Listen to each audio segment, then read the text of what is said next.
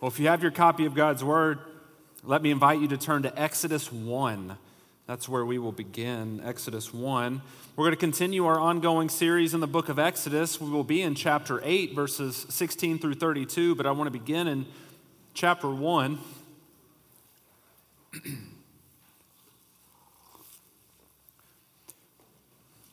You know, Hebrew narrative is an interesting genre of Scripture. It's interesting by way of comparison even to other genres that we find in the Old and New Testament. You know, for example, let's take the New Testament epistles, Paul's letters, and the other general epistles. When those authors write, they are often very explicit in what they're trying to convey and what they're trying to say. They're very logical. A lot of times they will explicitly say the point they are trying to get across. You know, if you turn to a Romans 5, like Paul just makes it crystal clear that he is laying out benefits of justification. So it's real easy in one sense to understand where the writer is going. You could even say that's true to some degree in Hebrew poetry. We saw that this morning in Psalm 103. I mean, David, as he writes, the psalmist, he's just making explicit statements that are absolutely crystal clear to the point he's trying to get across. When you come to Hebrew and you come to Hebrew narrative, it isn't quite apparent. It isn't as explicit what the author is trying to convey in terms of meaning, maybe theology and doctrine, although it's definitely there. So don't take it that I'm saying it's not there, because it absolutely is. But the point of Hebrew narrative is to explain and tell us a story, the plot. And we've seen that in our study of the book of Genesis, right? We spent over a year in the book of Genesis, and we just worked through that story. And as the story unfolded, we really began to discern the main plot and the themes and the doctrine and the structure and all of those realities. And as we get into the book of Exodus, the same is true as well. That although maybe not explicitly said, this is the point, we have begun to discern the point of Exodus. So I want to begin in chapter 1, and this is just a brief flyover, and we'll get into chapter 8 and spend most of our time there. We begin seeing what I call the knowing motif. This pattern woven all through Exodus, where we see the word know and how Moses, as narrator, is showing us that he is making God known to the people that participated in the Exodus story, but even those of us as readers who are reading the story, and specifically here in Omega, those of us who are studying the story together, will be in Exodus for the rest of this year, all of next year, and probably a little bit more just based on how we've broken down the schedule. But I want you to see the knowing motif, and this will make much more sense as we continue to work through the plagues. But look at chapter 1, verse 8. Remember that phrase, that statement that we're all familiar with. Verse 8, there arose a new king over Egypt who did not know Joseph. So immediately from the beginning here, there's this idea that Pharaoh, the people in Egypt, those who are hostile to God, hostile to God's people, they don't know God and they don't know God's people. Now, if you turn over to chapter 5, as we have begun working through the 10 plagues or the 10 strikes, notice how this plague portion of Exodus begins. Chapter 5, verse 2. Pharaoh said, "Who is the Lord that I should obey his voice to let Israel go?" And then that classic statement, "I do not know the Lord."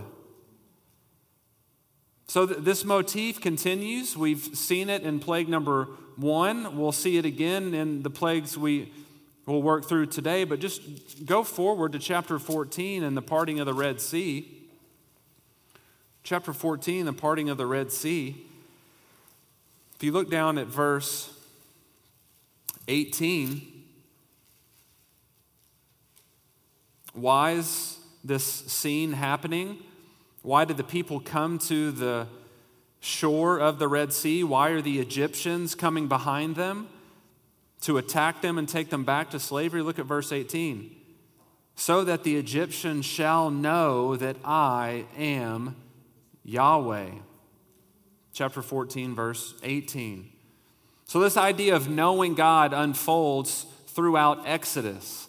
And in particular, in the 10 plagues, the 10 strikes, the 10 blows that they're sometimes even called, God is making himself known to all of the characters in Egypt. That includes Pharaoh. That includes all of the Egyptians. That includes the Hebrews or the Israelites that are in Goshen. We'll see that today. But God is making himself known to those who were in those events in real time. But the same would be true again for us. God is making himself known on the pages of Exodus so we might know who he is and worship him. So go ahead and turn to Exodus chapter 8 as we begin looking at the third and the fourth plagues today. As you recall, in the first plague, God turned the waters of the Nile to blood because of Pharaoh's refusal, and that expression is used often. He refuses to let my people go. In addition to the Nile turning to blood, all the water sources in Egypt were turned to blood. So we're looking at a widespread catastrophe. The last time we were together, in the second plague, God sent a plague of frogs. A plague of frogs, right? And it wasn't just a few dozen, but these frogs covered the entire land. And here's a chart that I think we'll continue to use just to sort of keep us in line, a trajectory of where we've been and where we're going as we study the plagues. But for today, for the third and fourth time, at the command of God, Moses and Aaron go to Pharaoh and they ask him to release the Hebrews from slavery. But as we'll see, and as you already know, Pharaoh refuses, and God responds with the third and the fourth plagues. Plagues of gnats and plague of flies. But why does God do this? Well, this is that knowing motif. The primary reason God is doing this is so that God will reveal himself to Pharaoh and the others so that they will know that there is no one like Yahweh God. In fact, look at chapter 8, verse 22. You can see that that point is clear. At the end of verse 22 of chapter 8, the text tells us, in order that you may know that I am Yahweh. And we'll see the context of that when we get there. So that brings us to plague number 3 in our ongoing study. And we'll call that plague the plague of gnats. The plague of gnats. And that'll be verses 16 through 19. So as with the previous plagues, this plague begins, or this section about this plague begins with a private conversation, God's private message to Moses for Aaron. Let's look at verse 16. Then the Lord said to Moses, say to Aaron, stretch out your staff and strike the dust of the earth, that it may become gnats through all the land of Egypt. So as with the previous 2 plagues, and you'll see this as we continue to move forward in the story, this plague begins with an introductory formula. The Lord said to Moses. And as I noted for you last week, this highlights the fact that each and every plague is under the sovereign care of the Almighty God. This is Moses' reason for starting each description of a plague this way. This is to identify that this isn't the doing of the Egyptian gods, lowercase g. This isn't the doing of the magicians or the sorcerers amongst the land, but that each consecutive plague is brought forth by Yahweh God. He is over all and in complete control of everything that happens. These plagues or strikes are not merely natural events. They're not sorcery. They're not trickery. done by Moses or Aaron, or even the work of the magicians, although they've participated to some degree in the first couple plagues. But in addition to the introductory formula, God tells Moses about the plague prior to its fulfillment. Remember, we talked about this last week. It's interesting, as these plagues are introduced, they're not necessarily introduced in real time. But we get, under the inspiration of the Holy Spirit, we get insight into divine conversations that happen beforehand. Basically, God pulls Moses to the side and says, hey, Moses, look, I'm going to go ahead and tell you what's going to happen. And then I'm going to tell you to go tell somebody to do something. And then when you tell somebody to do something, that something is going to come to pass. In terms of Hebrew narrative, I mentioned this, we are in a privileged, elevated position. We sit above all the characters in the story because we know gnats are coming. They don't. So here in particular, we know another plague is coming long before Aaron does and long before the rest of the people in Egypt. So God tells Moses to tell Aaron, and you can see it here in the text, to stretch out his staff and to strike the dust of the earth so that it might become gnats. Again, you'll notice Moses brings in his staff and his hand, this motif that goes back to Exodus 4 to establish in our minds that it is God's power, it is God's sovereignty, it is God's providence, it is His supernatural work that's bringing about the plagues.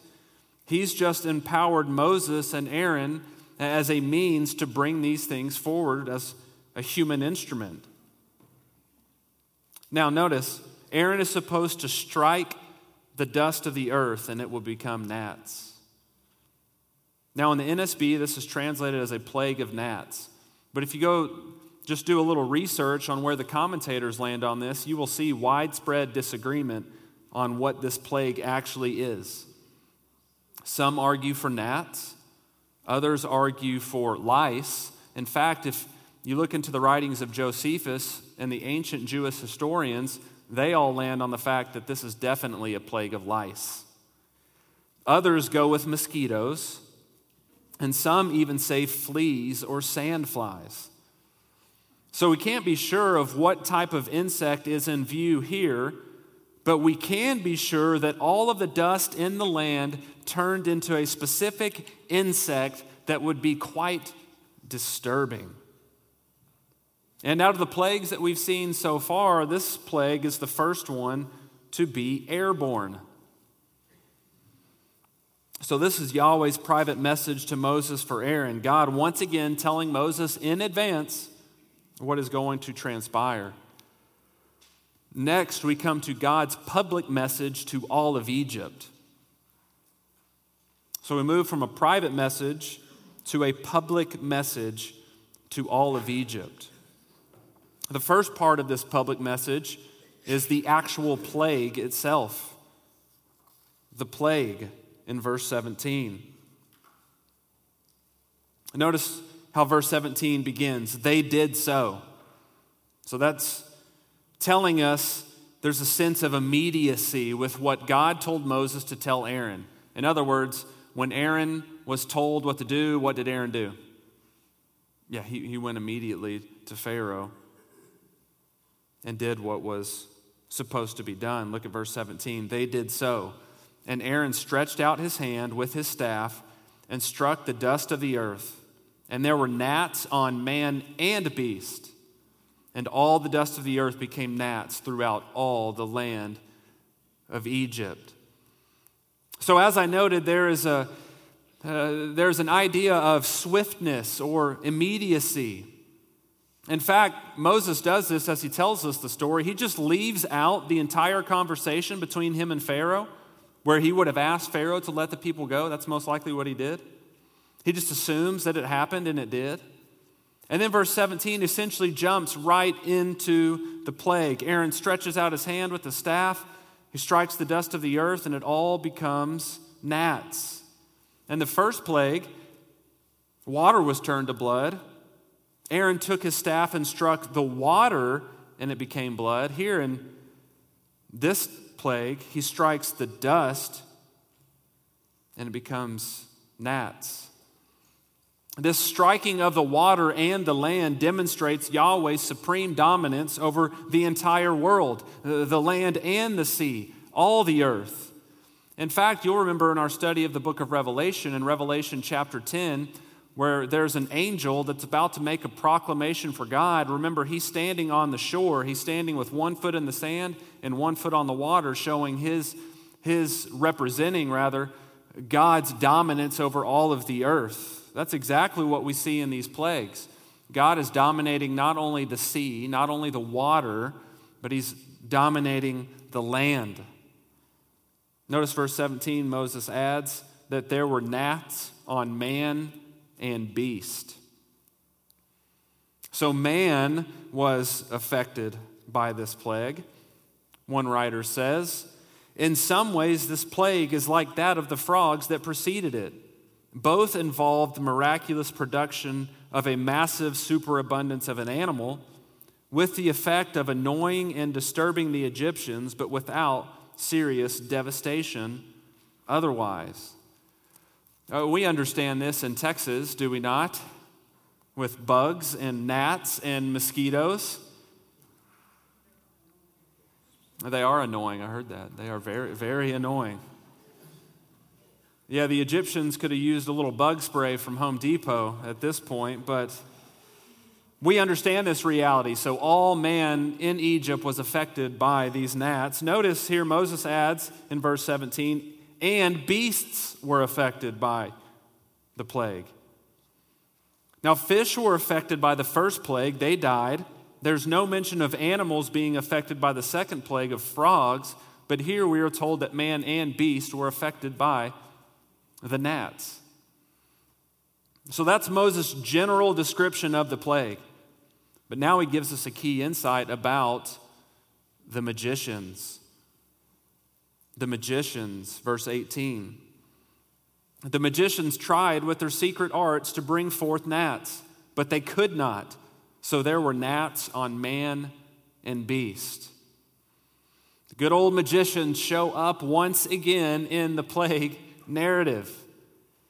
So far, we've had 3 plagues and we've had 3 appearances from the magicians.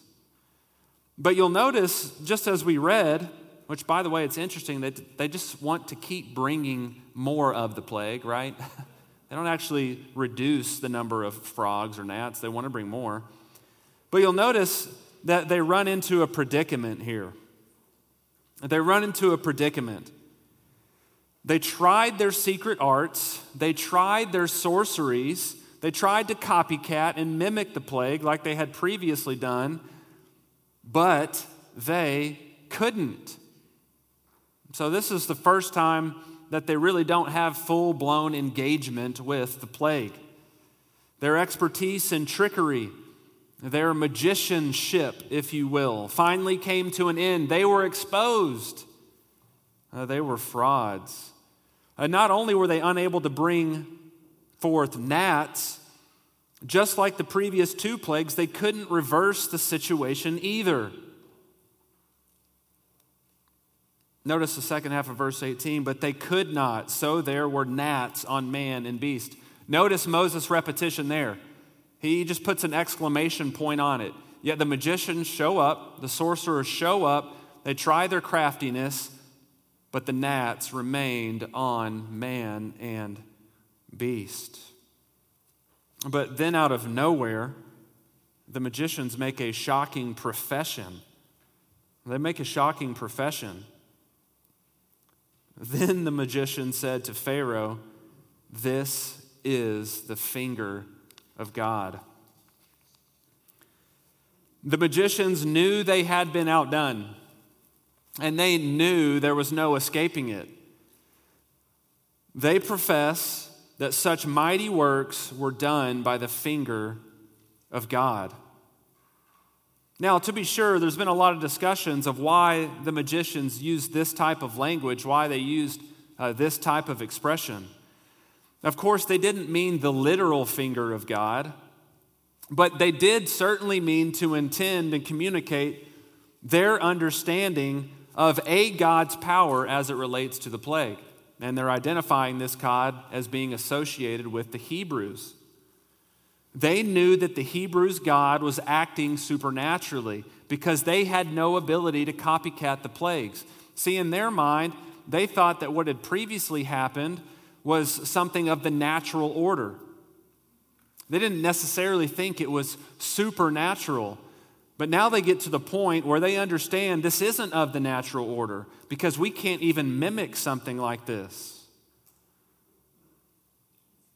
So to summarize it this way, we don't look at the magician's statement as a source of theology, who God is. Instead, their profession is meant to communicate their awareness of a Hebrew God and his ability to work miraculously.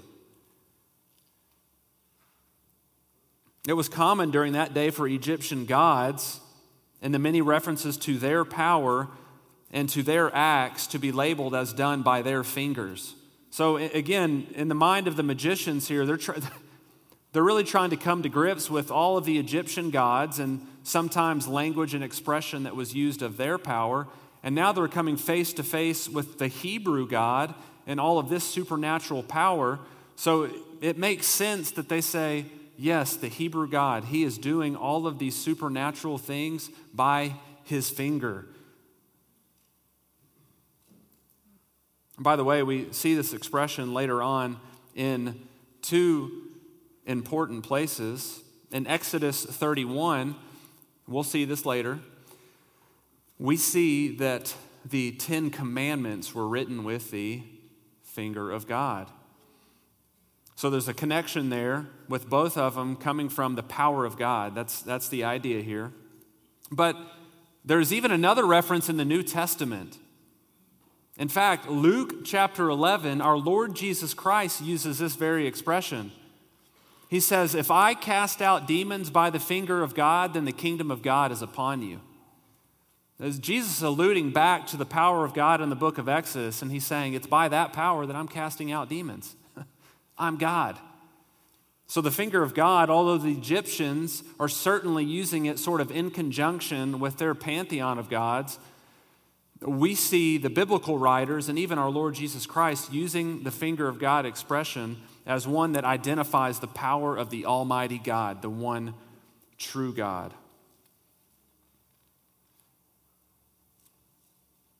When we move on from the magicians to close out this plague with the narrator's comment, a comment from Moses. Now, I mentioned this last week, and we'll see this with every plague. Every single plague ends with a comment about Pharaoh's heart. Remember the goal of the plagues. The primary goal of the plagues is for God to make himself known to Pharaoh. And he keeps doing it, and as we keep moving along, how does Pharaoh respond every time? His heart was hardened. Again, this is a narrator comment. I mean, this is Moses under divine inspiration giving us a comment about Pharaoh's heart. It's amazing insight into the heart of Pharaoh as it continues to be hardened. It's interesting here, not only does he not listen to the supernatural display that God is putting before him, but he doesn't even listen to the magicians, his own people. They recognized that the finger of God was at work, but Pharaoh did not. His heart was strengthened. It became heavy, stronger. He buckled down. He gripped the front seat and would not let the people go. He wasn't changing his mind.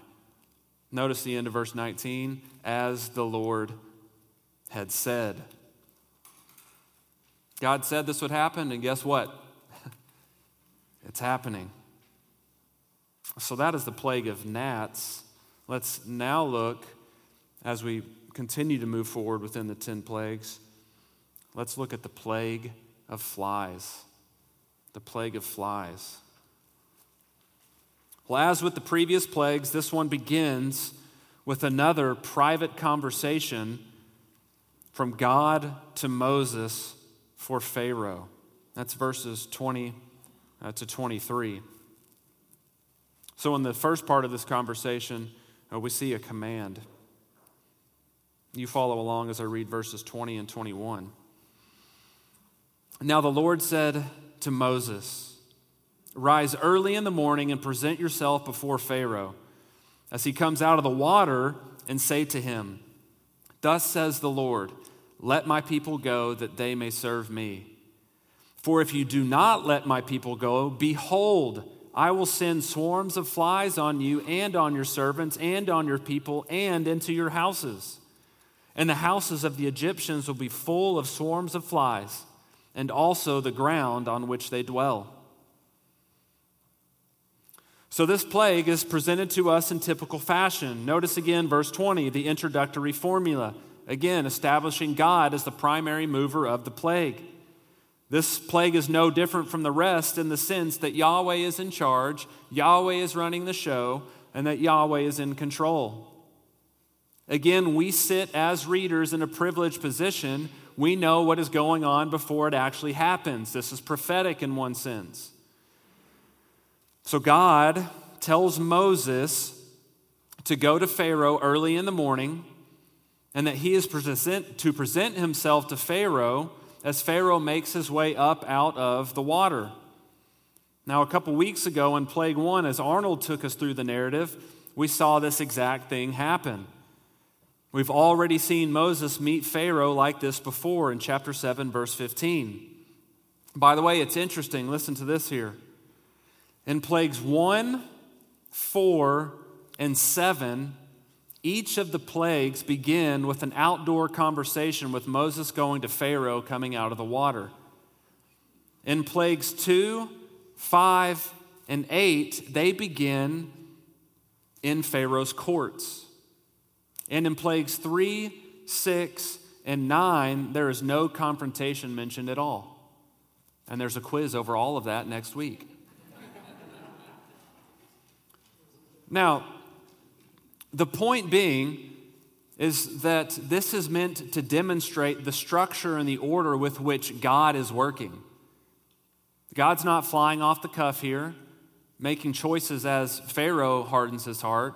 God has strategically decreed and orchestrated this from before the foundation of the world. At the same time, not only do we see orchestration in the character of God, but we see orchestration in the written narrative. We see orchestration in the written narrative. If you work through the plagues, you'll notice how precise they are written. And what I mean by precise, they are written in such a way where there's variation in each part of the story as you work through each one. No plague, in a sense, is rehearsed in the same exact way. Of course, there are similarities. We've seen that, the introductory formula, the hardening of Pharaoh's heart and those things. But you'll notice even just by degree of length, look, verses 16 through 19 covers the third plague, and verses 20 through 32 covers the fourth plague. So there's the differences there. But there is great order and structure here. So Moses is to tell Pharaoh that if he doesn't let the people go, then swarms of flies will be sent across the land. Now again, if you do any research on this, you'll find that there's a lot of discussion on what type of flies. Again, it's hard to be sure, but I don't really think that's the point. Most lean towards flies or insects that bite. And actually, most land on mosquitoes here. So again, we get that in Texas with mosquitoes. We understand the annoyance of mosquitoes. So that's the command that Moses was to give to Pharaoh. Let's next look at a distinction. So this is brand new. Something like this has not happened in the plagues before. A critical distinction. Notice here in verse 22. But on that day, I will set apart the land of Goshen. And again, this is God telling Moses in advance. This is in advance. But on that day, I will set apart the land of Goshen, where my people are living, so that no swarms of flies will be there, in order that you may know that I, the Lord, am in the midst of the land. Verse 23, I will put a division between my people and your people. And tomorrow this sign will occur. So God tells Moses that he is to tell Pharaoh that if he doesn't let the people go, that God will send a plague of flies. That's clear. But in addition, God also wants Pharaoh to know that none of the Hebrews would be afflicted by this plague. Look at verse 22 again. But on that day I will set apart the land of Goshen, where my people are living, so that no swarms of flies will be there." Now, it's a good thing that the magicians bowed out last plague. They conceded on the last plague, and that's good for them.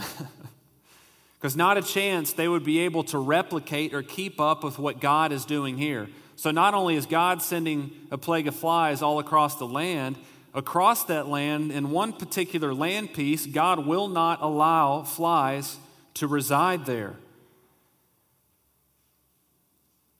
He will preserve his people from them, in particular the Hebrews living in the land of Goshen. And by the way, now that this has been introduced to the plagues, we will see this in the plague of pestilence, boils, hail, darkness, and the firstborn. So God making clear-cut distinctions is just getting started. But this is the first time God does this, and it's the first time Goshen is mentioned in Exodus. But you can jot this down to review it.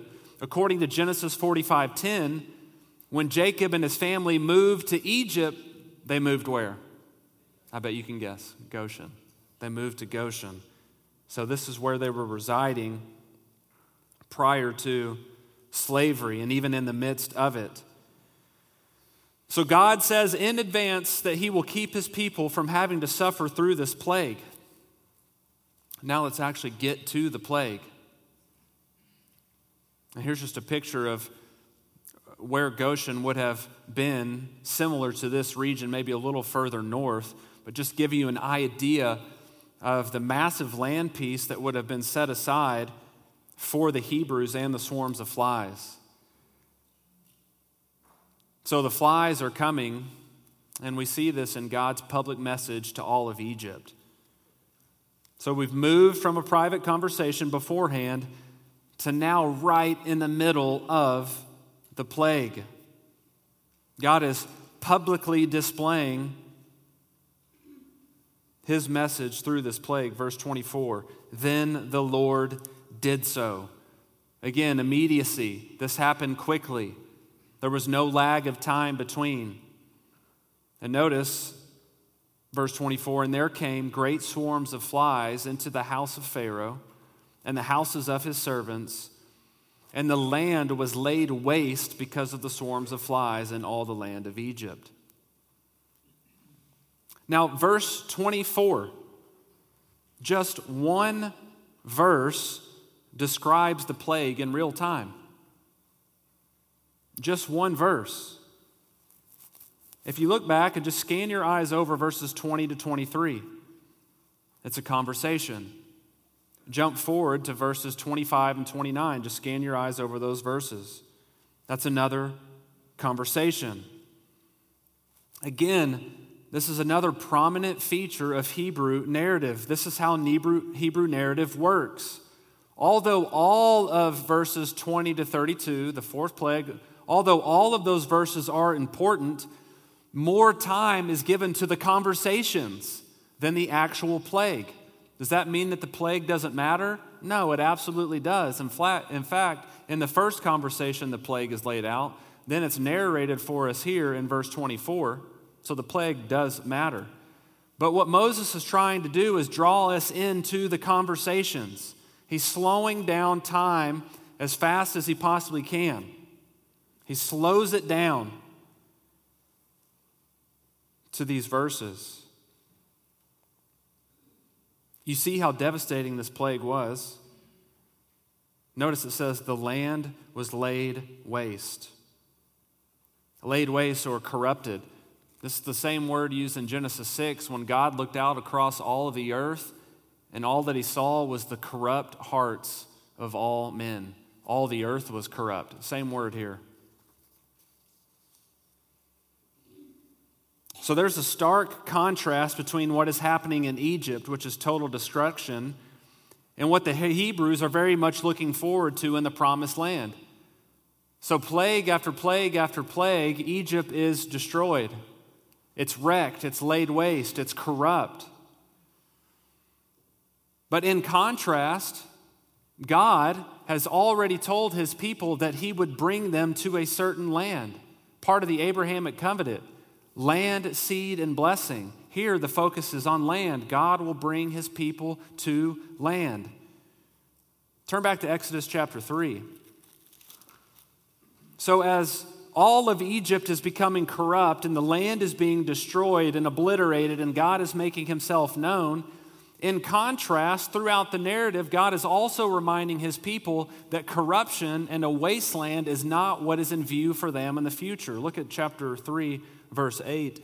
As God makes himself known to Moses at the burning bush, he begins to describe this land where he's taking the people. Notice verse 8, it is a land flowing with milk and honey. Milk and honey. Turn back to Exodus 8.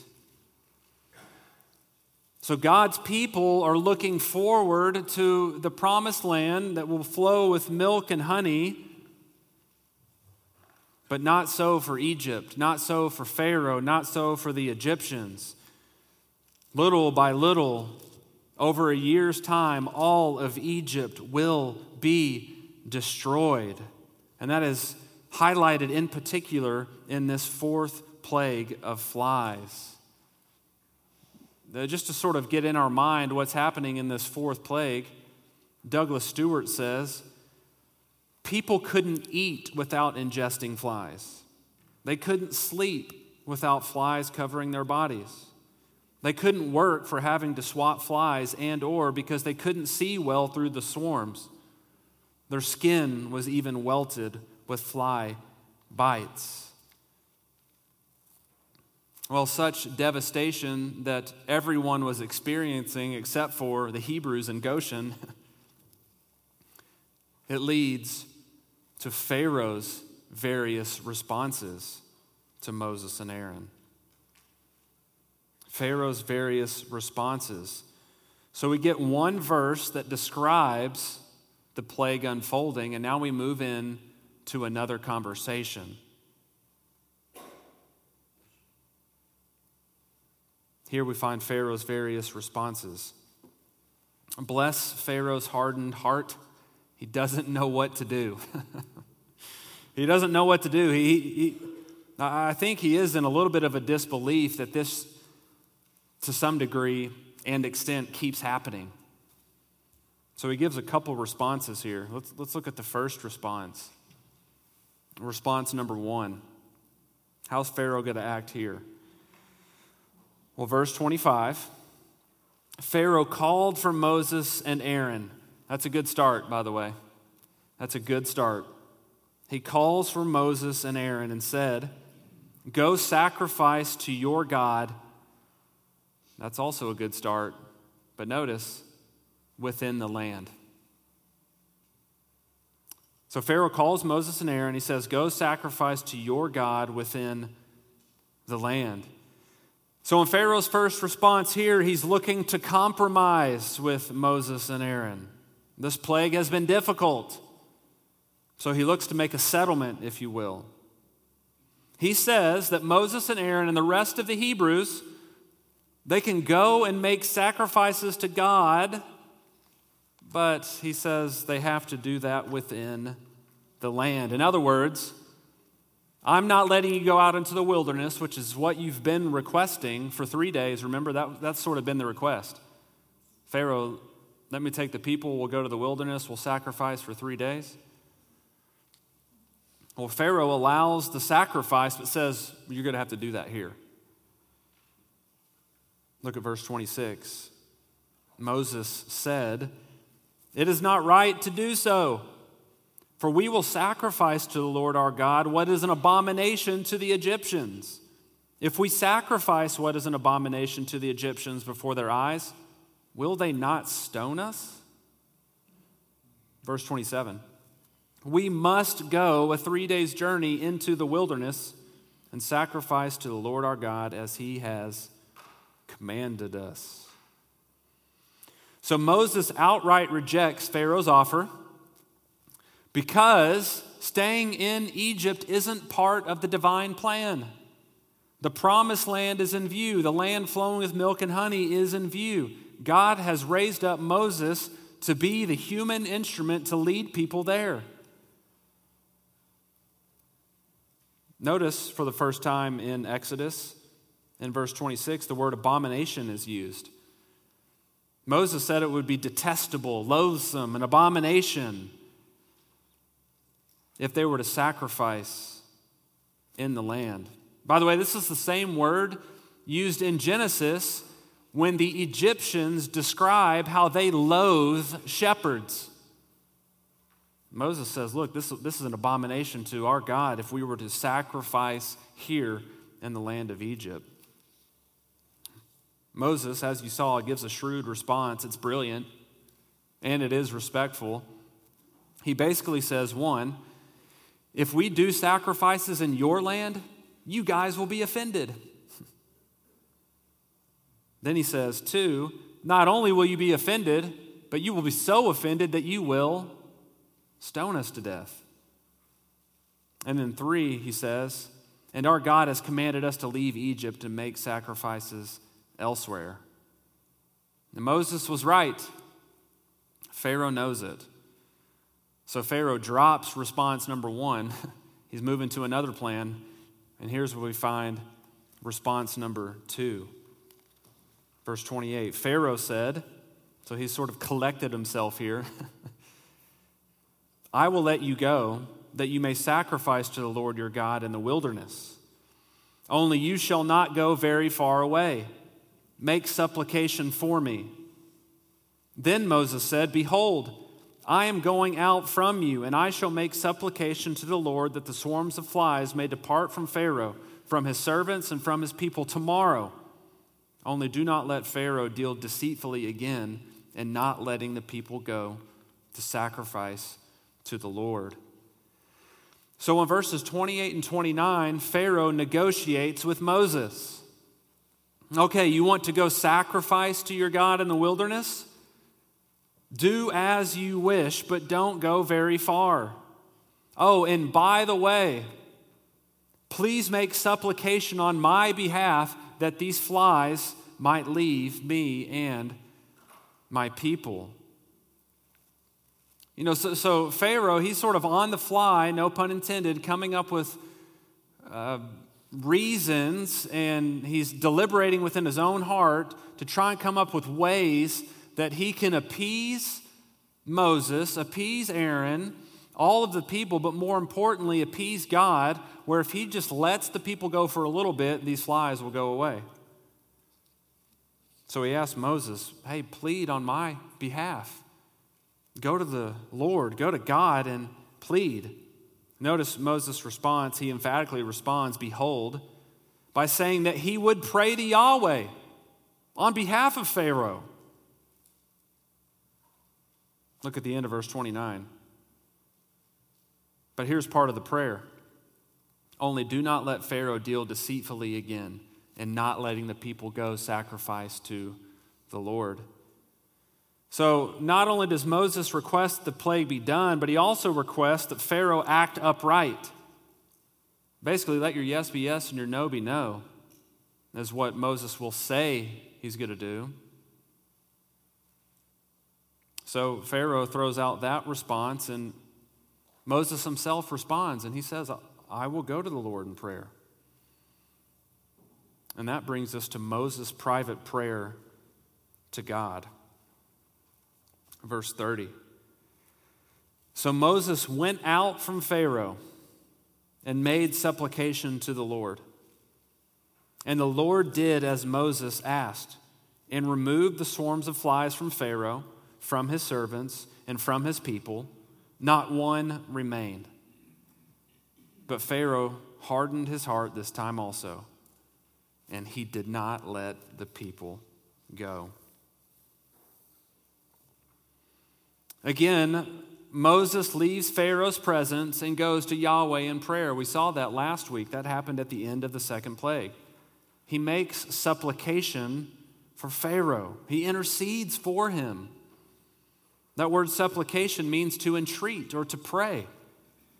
That's the same word Moses prayed, or the same word Moses used when he prayed for God to remove the frogs. And that's exactly what happened. Look at the end of verse 31. After Moses prayed to remove the flies, we're told here that not one remained.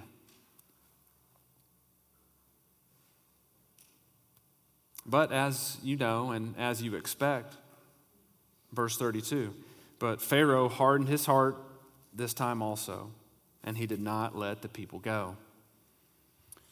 Now, this is the first time in these 4 plagues that we do not see the phrase, as the Lord had said.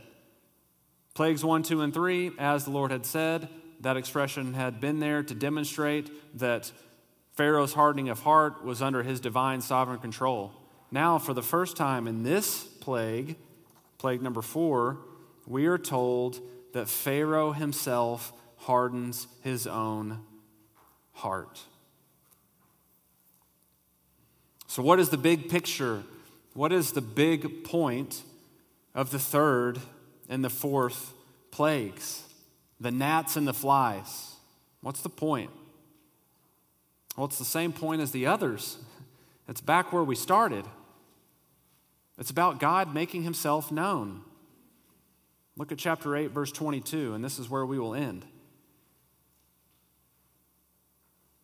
Referring to the distinction that God made between Pharaoh's people and God's people. Notice, but on that day, the day of the plague, I will set apart the land of Goshen, where my people are living, so that no swarms of flies will be there. Now, I understand that one of the primary points of that is for the Hebrews to not be affected by the plague. God is a compassionate God. I get that. But notice the reason we're told here. No flies will be in Goshen. Why? In order that you may know that I, the Lord, am in the midst of the land. We've seen it with plague 1, plague 2, plague 3, and now with plague 4. The primary point is that God is making himself known. Let's pray. God, we are grateful for this wonderful story, this wonderful narrative that reveals your mighty acts and your mighty hand and your mighty works in Egypt. The fact that you were making yourself known, and we have the privilege of being able to sit back and read about you doing just that. We pray that you continue to make yourself known in our own hearts, to change our own mind as we continue to go forth in this wonderful and abundant life that you have given us. And not only that, God, we are grateful that you had made yourself known in Jesus Christ, who came in this world to save us from our sins. Help us pursue you more. In Jesus' name, amen.